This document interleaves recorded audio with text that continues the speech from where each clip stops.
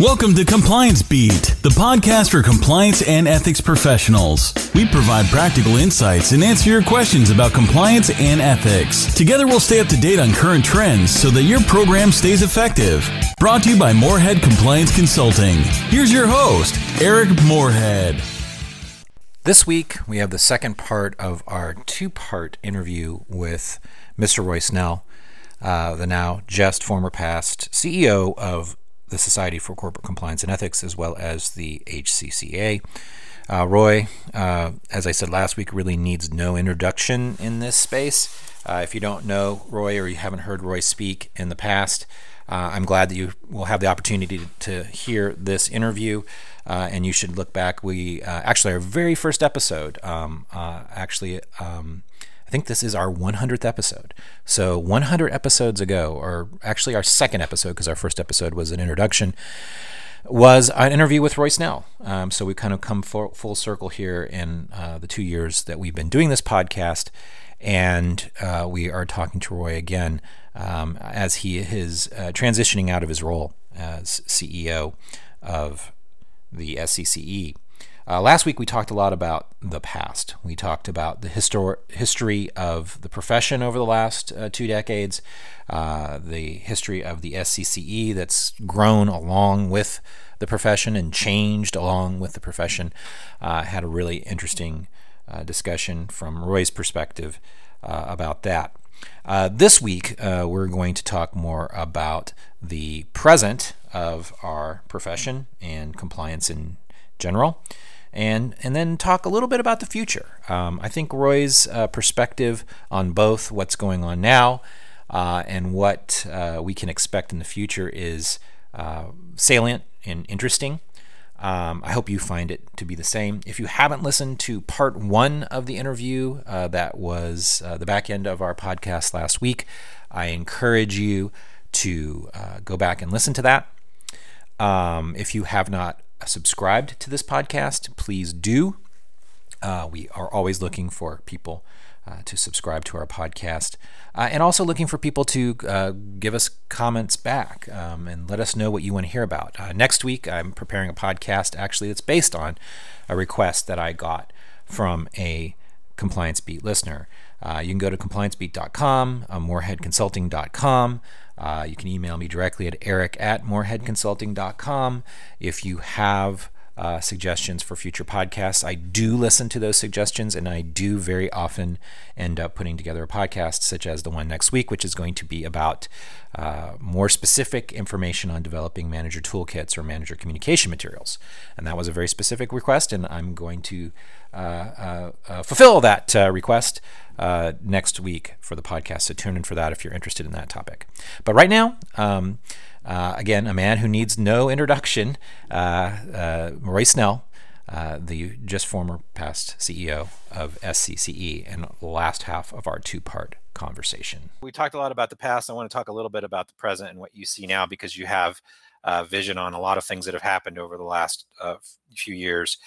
We're here in the United States, and a lot of the discussion that goes on here in the United States about culture can't help but be infected. Or I say infected. I meant affected, but infected is probably right. Yeah, I think I agree. by the coarseness of our general cultural and political discourse, and the tone from the top of leaders, not only political leaders, but leaders throughout our organizations. If you had to give, a parting piece of advice for our compliance professionals today of how to sort of keep what they need to keep in mind and how to keep their eye on the ball, what are some pearls of wisdoms from Roy Snell on keeping our eye on the ball right now? I'm gonna come at this from a couple of different angles. One is that my best piece of advice to compliance professionals is forget about politics. It's just another one of the distractions that distracted the people who came before us, that were so distracted and created so many epic issues that a whole new profession was created, our profession, to prevent, find, and fix problems that probably others should have been finding and preventing. Politics I see. Here's another way to explain it. I see a few people in our profession thinking because it says compliance and ethics in our title, we need to opine or analyze every political statement out there or decry unethical things. Ironically, a whole bunch of people say you're unethical if you're for the border. A whole bunch of other people are saying you're unethical if you're against the border. The word ethical is just of little value anymore. It's just an exclamation mark at the end of someone's political or social perspectives. Mm-hmm. We are to prevent, find, and fix ethical and regulatory problems in our organizations. We are not to solve the world hunger problems. We are not to solve the border problems. We are not here to straighten out the political folks in DC. Regardless of how messed up anyone thinks it might be, it's not our job. Our job is, it's important to stay focused because our whole Yeah. profession was created because those who came before us failed. They drifted off from preventing, finding, and fixing ethical and regulatory problems. Now, let me come at it from a completely different angle. I have stepped down as CEO. Jerry Zach is now the CEO. I've gone to 3/4 time for 18 months, and I'm going to write a couple of books and be a strategic advisor to Jerry. One of the books that the first one I'm almost done with actually is the Accidental Compliance Professional, which is about lessons I learned as I stumbled into this profession accidentally. And then one of the books, I don't know if this will be the next one, the second one of the two I do, but it's possible, is about truth, honesty, integrity, and ethics. And that it might be a book that would help people with regard to what's going on outside of our world, Mm-hmm. which is people believe, they'll tell you, I am telling you the truth because I have one of 25 available facts that happen to fit my narrative. And then if you looked at all 25 facts, you wouldn't come to the same conclusion I did. And they call it the truth, and what it really is the truth is they biasly picked a single fact, maybe not the most important fact, so that they could push their own personal agenda. As I mentioned, ethics is almost a valueless word at this point because it means something different to everyone, and everyone just uses the battle cry of you're unethical to support their political or social agenda. I think the only word left that really means something to me anyways is integrity. Mm-hmm. It's been very hard for anybody to hijack that word. So in a way, as much as I've said that I believe we ought to leave all this nonsense to the people in the other professions, as wrong as it is, as terrible as it is, as much as it needs to be fixed, it's not our job. Yeah. However, it would be ironic if I ended up writing this book that really would apply not only to the compliance profession, but to anybody that is trying to base decisions on facts and good information and understand that what integrity means and truthfulness and fact gathering means. And but it just, look, I understand it's all screwed up. I understand. I tweeted out yesterday, the great irony is we give politicians a whole bunch of money to tell us how, and they use it to tell us how terrible politicians are. It's one of those things that's going to be very hard to explain to aliens when they do show up. I'm sorry, we're not here to solve all the world's problems. Yeah. We're not here to plant trees in Brazil. We're not here to feed people in other continents. The social responsibility is a totally different job. that others have. Mhm. If we go off and do all this political and social stuff, we are not going to take care of our own business. And if we don't take care of our own business, we will be replaced like those who came before us, who are expected to prevent, find, and fix ethical and regulatory wrongdoing in organizations. Yeah. No, I think that's right. I mean, if I could, my perspective on it too is you've got to balance the micro and the macro in your role, and it's very easy to get off on a tangent on a issue that may not be where you need to focus your resources. As you know, Roy, one of my hobby horses for many years now has been the laser focus that so many organizations have on anti-corruption, sometimes to the extent of all else that could be compliance risk related. And some organizations have some very significant anti-corruption, foreign bribery exposure, but others do not. And it takes up so much oxygen still to this day in our space. And I'm not sure that it's necessarily warranted. I mean, there is a huge enforcement of that particular issue, but it's not the only issue. So I think that a little bit of that plays in here, where we are easily, as by our nature, are easily distracted. And Eric, let me ask you a question. Sure. This would be, I'm intending to be kind of silly here. Sure. To all the people in our profession who say that we should, and by the way, I should share with you that I've had a few phone calls when I was CEO, when I used to be somebody, and I was told to take our resources and fight political stupidity or social problems. And I said, we're going to take our resources and spend them on helping people learn how to prevent, find, and fix ethical and regulatory problems in their organization. Here would be a flippant way to word it. Where is it in the U.S. sentencing guidelines that we should focus on social ills or political ills? Yeah. It doesn't say that. Yeah. It says you are to prevent, find, and fix ethical and regulatory problems in your organization using roughly 7 elements in concert in an unsiloed manner to be the most effective. It just drives me crazy. Focus is so important, and and it's hard to find. It's hard to find.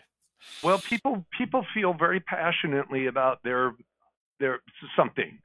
Yeah. And they want to take all of our resources, or they want to take all of their personal time or much of it, and say, I'm going to dedicate it to this other thing. Yeah. It's never going to work if we become that deluded. Yeah, I mean, to a great extent, like I like your notion of focusing on integrity more than ethics, because as you say, ethics, everybody's ethics, it's more of a sliding scale may not be fair, but it's more malleable than integrity. Yes, integrity is much more specific. That means, we are going to be operating under these principles, and they don't waver. And that I think is much more effective. And I'm actually seeing that word show up a lot more in codes of conduct and other written standards and training and communication. And I think that might be unconsciously because of the issue that you're speaking to. That's an important thing maybe to keep in mind. The last area I want to talk to, we talked about the history a little bit, which I think is helpful, particularly for those who aren't quite aware about where SCCE came from. And we talked a little bit about the now and and sort of the confusing age we live in. But I want to talk a little bit before we leave you about what you see here in the future for the profession, for the compliance profession. What are your sort of hopes and dreams for the next 10 to 20 years? Well, I'd like to think that it probably is hopes and dreams that I cloak in what I think is logical. Sure. Yes. is that leadership will. Let me put a different spin on it. Let's talk about this internationally. Um,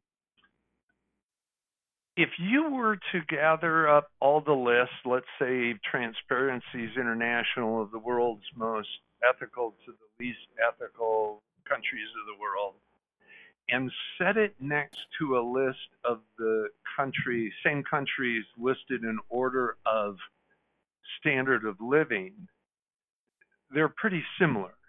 If you get a list of countries that have the most rules of law and enforce them to the least rule of law and least enforcement, they pretty much mirror the standard of living also. Yeah. From best to worst, it is it's not rocket science here. It's just, are you trusted? Do people want to do business with you? Will companies put an office in your country? Will they partner with you? And these sorts of things.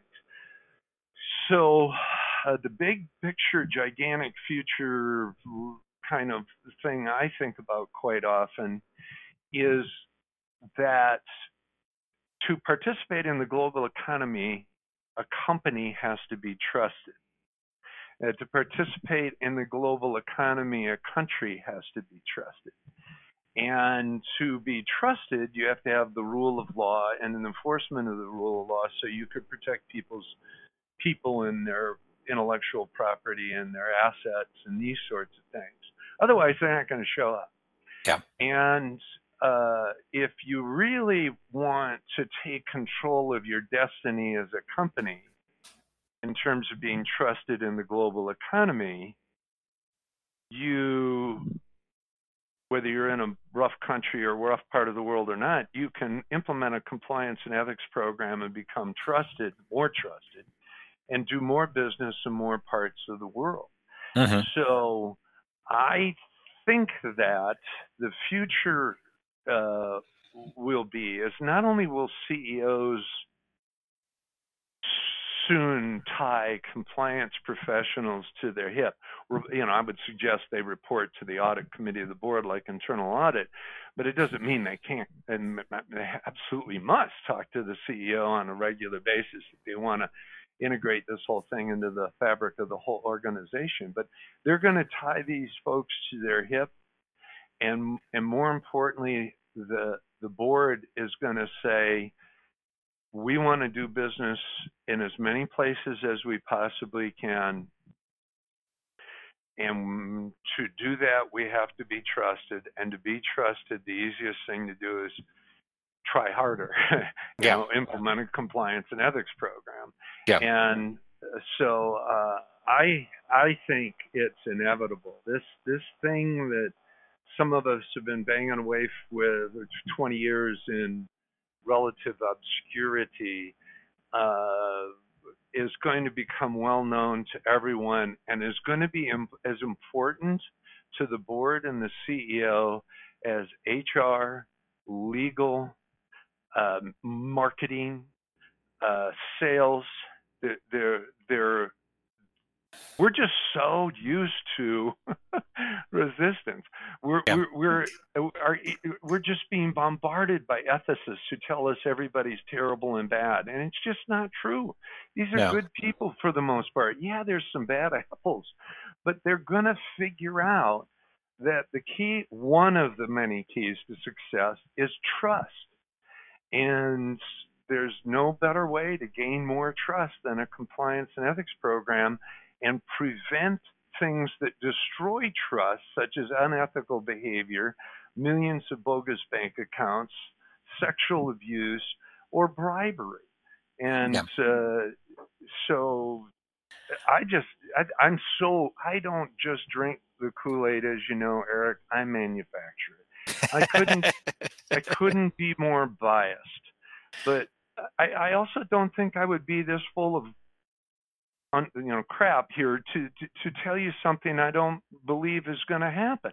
Yeah. I truly believe that this is just as inevitable as the day is long. It's going to continue to be important. And I'll tell you the anecdotal stories of our work at SECE. We have about a dozen conferences outside the U.S. I was just invited to speak in Italy 2 or 3 weeks ago. Whether SCCE is involved or not, this thing is happening Mm-hmm. everywhere. Yep. And I'm watching countries like Nigeria, or the folks in Bosnia Herzegovina, particularly in Sarajevo, are trying to help turn their entire country around. Mm-hmm. Corruption, fight corruption with compliance. It's it's kind of like I go to Canada several times a year. It's pretty remote where I go. There's lots of things that break down, and there's no store within 50 miles. And we all have what's called a Leatherman on our hip. It's kind of a Swiss Army knife thing, and we jokingly refer to when something breaks as a Leatherman moment. We pull that out and attempt to keep things going using this Leatherman. The Swiss Army knife is a better metaphor. Is compliance and ethics programs are the Swiss Army knife of business, and it's just a matter of time before everybody figures it out. Think about it. We've had 20 years of staggering growth for a profession that didn't exist 20, 25 years ago. And now we just hit 20,000 members on my last day as CEO, which was kind of fun. That's a pretty big dang deal. It's growing this much with a lack of understanding. Think about what's going to happen when people actually understand what this is all about. It's going to be amazing. Yeah, and I totally agree when you with your perspective of kind of looking out on the world. I certainly have seen that in my practice where I have much more interaction with people internationally than I would have 10 years ago. And then the other thing that I would say too is it's generational. As we're Yes. leading up to this election, there's been a lot of carping about millennials not participating. But there were a couple of interesting articles about why they don't participate. And a lot of it is based on the fact that they don't like the options, and they don't, and a lot of it is based on their perspectives of what about transparency and what's fair and what's equitable. They have a sense of fairness and equity that is not as colored, may I say, as a Gen Xer, as a kid of the 90s, is not as cynical as perhaps older generations, and they have a right. I mean, I'm not saying they're not cynical, and they have a right to be cynical, having grown up primarily Yeah. during the financial collapse and subsequently. So I think the perspectives of this younger generation are also going to fuel the growth and the expectation that business will be conducted in a certain way, and I think that's good. Eric, I just finished. I don't know. I'm in my 30th year of hanging out with millennials. I have 4 daughters. I have met a lot of their friends, and I've gone to every gymnasium this side of North Dakota for sporting events, and met a less biased group. Obviously, I could be in a biased group. But I've watched millennials for many years. These people are fascinating to me.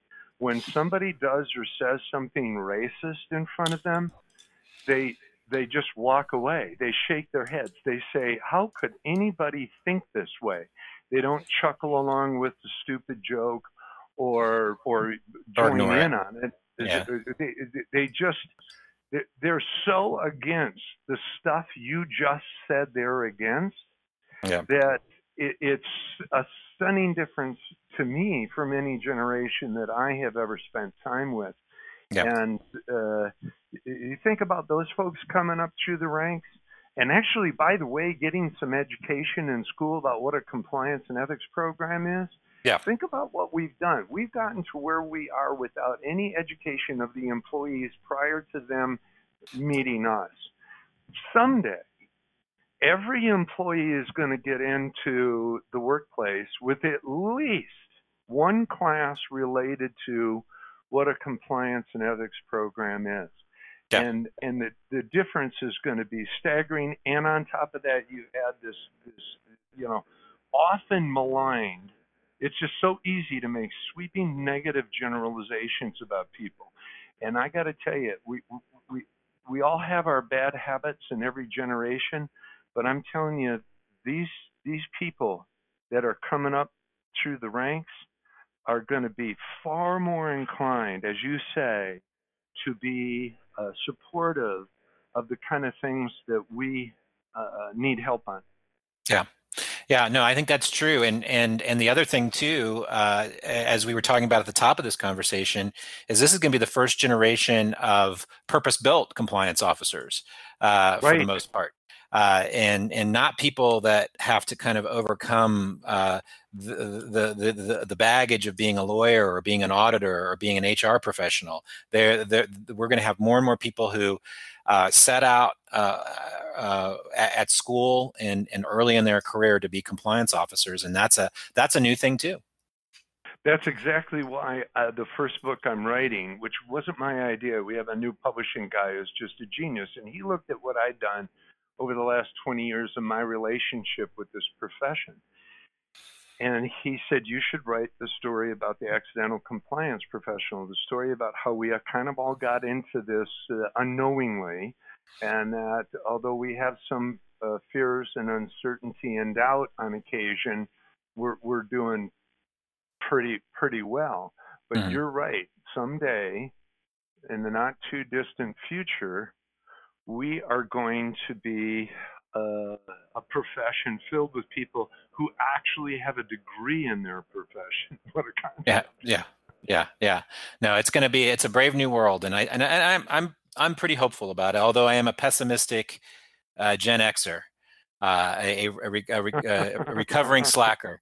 I do have a lot of hope for the future of the profession and the future of businesses that are going to undertake the endeavor of having a effective compliance program. One more comment on Sure. on your another approach I could have taken to your answer about the mess we find ourselves right now in the political insanity. What if compliance programs compliance and ethics programs become commonplace in government, in city government, municipal government, federal government, every department of the federal government?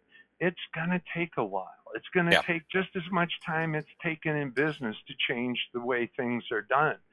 But if you really want to spin positively, I suggest you ponder the world 30 years from now when and if, and I'm certain it will happen, it's already started, is that government departments have compliance and ethics programs.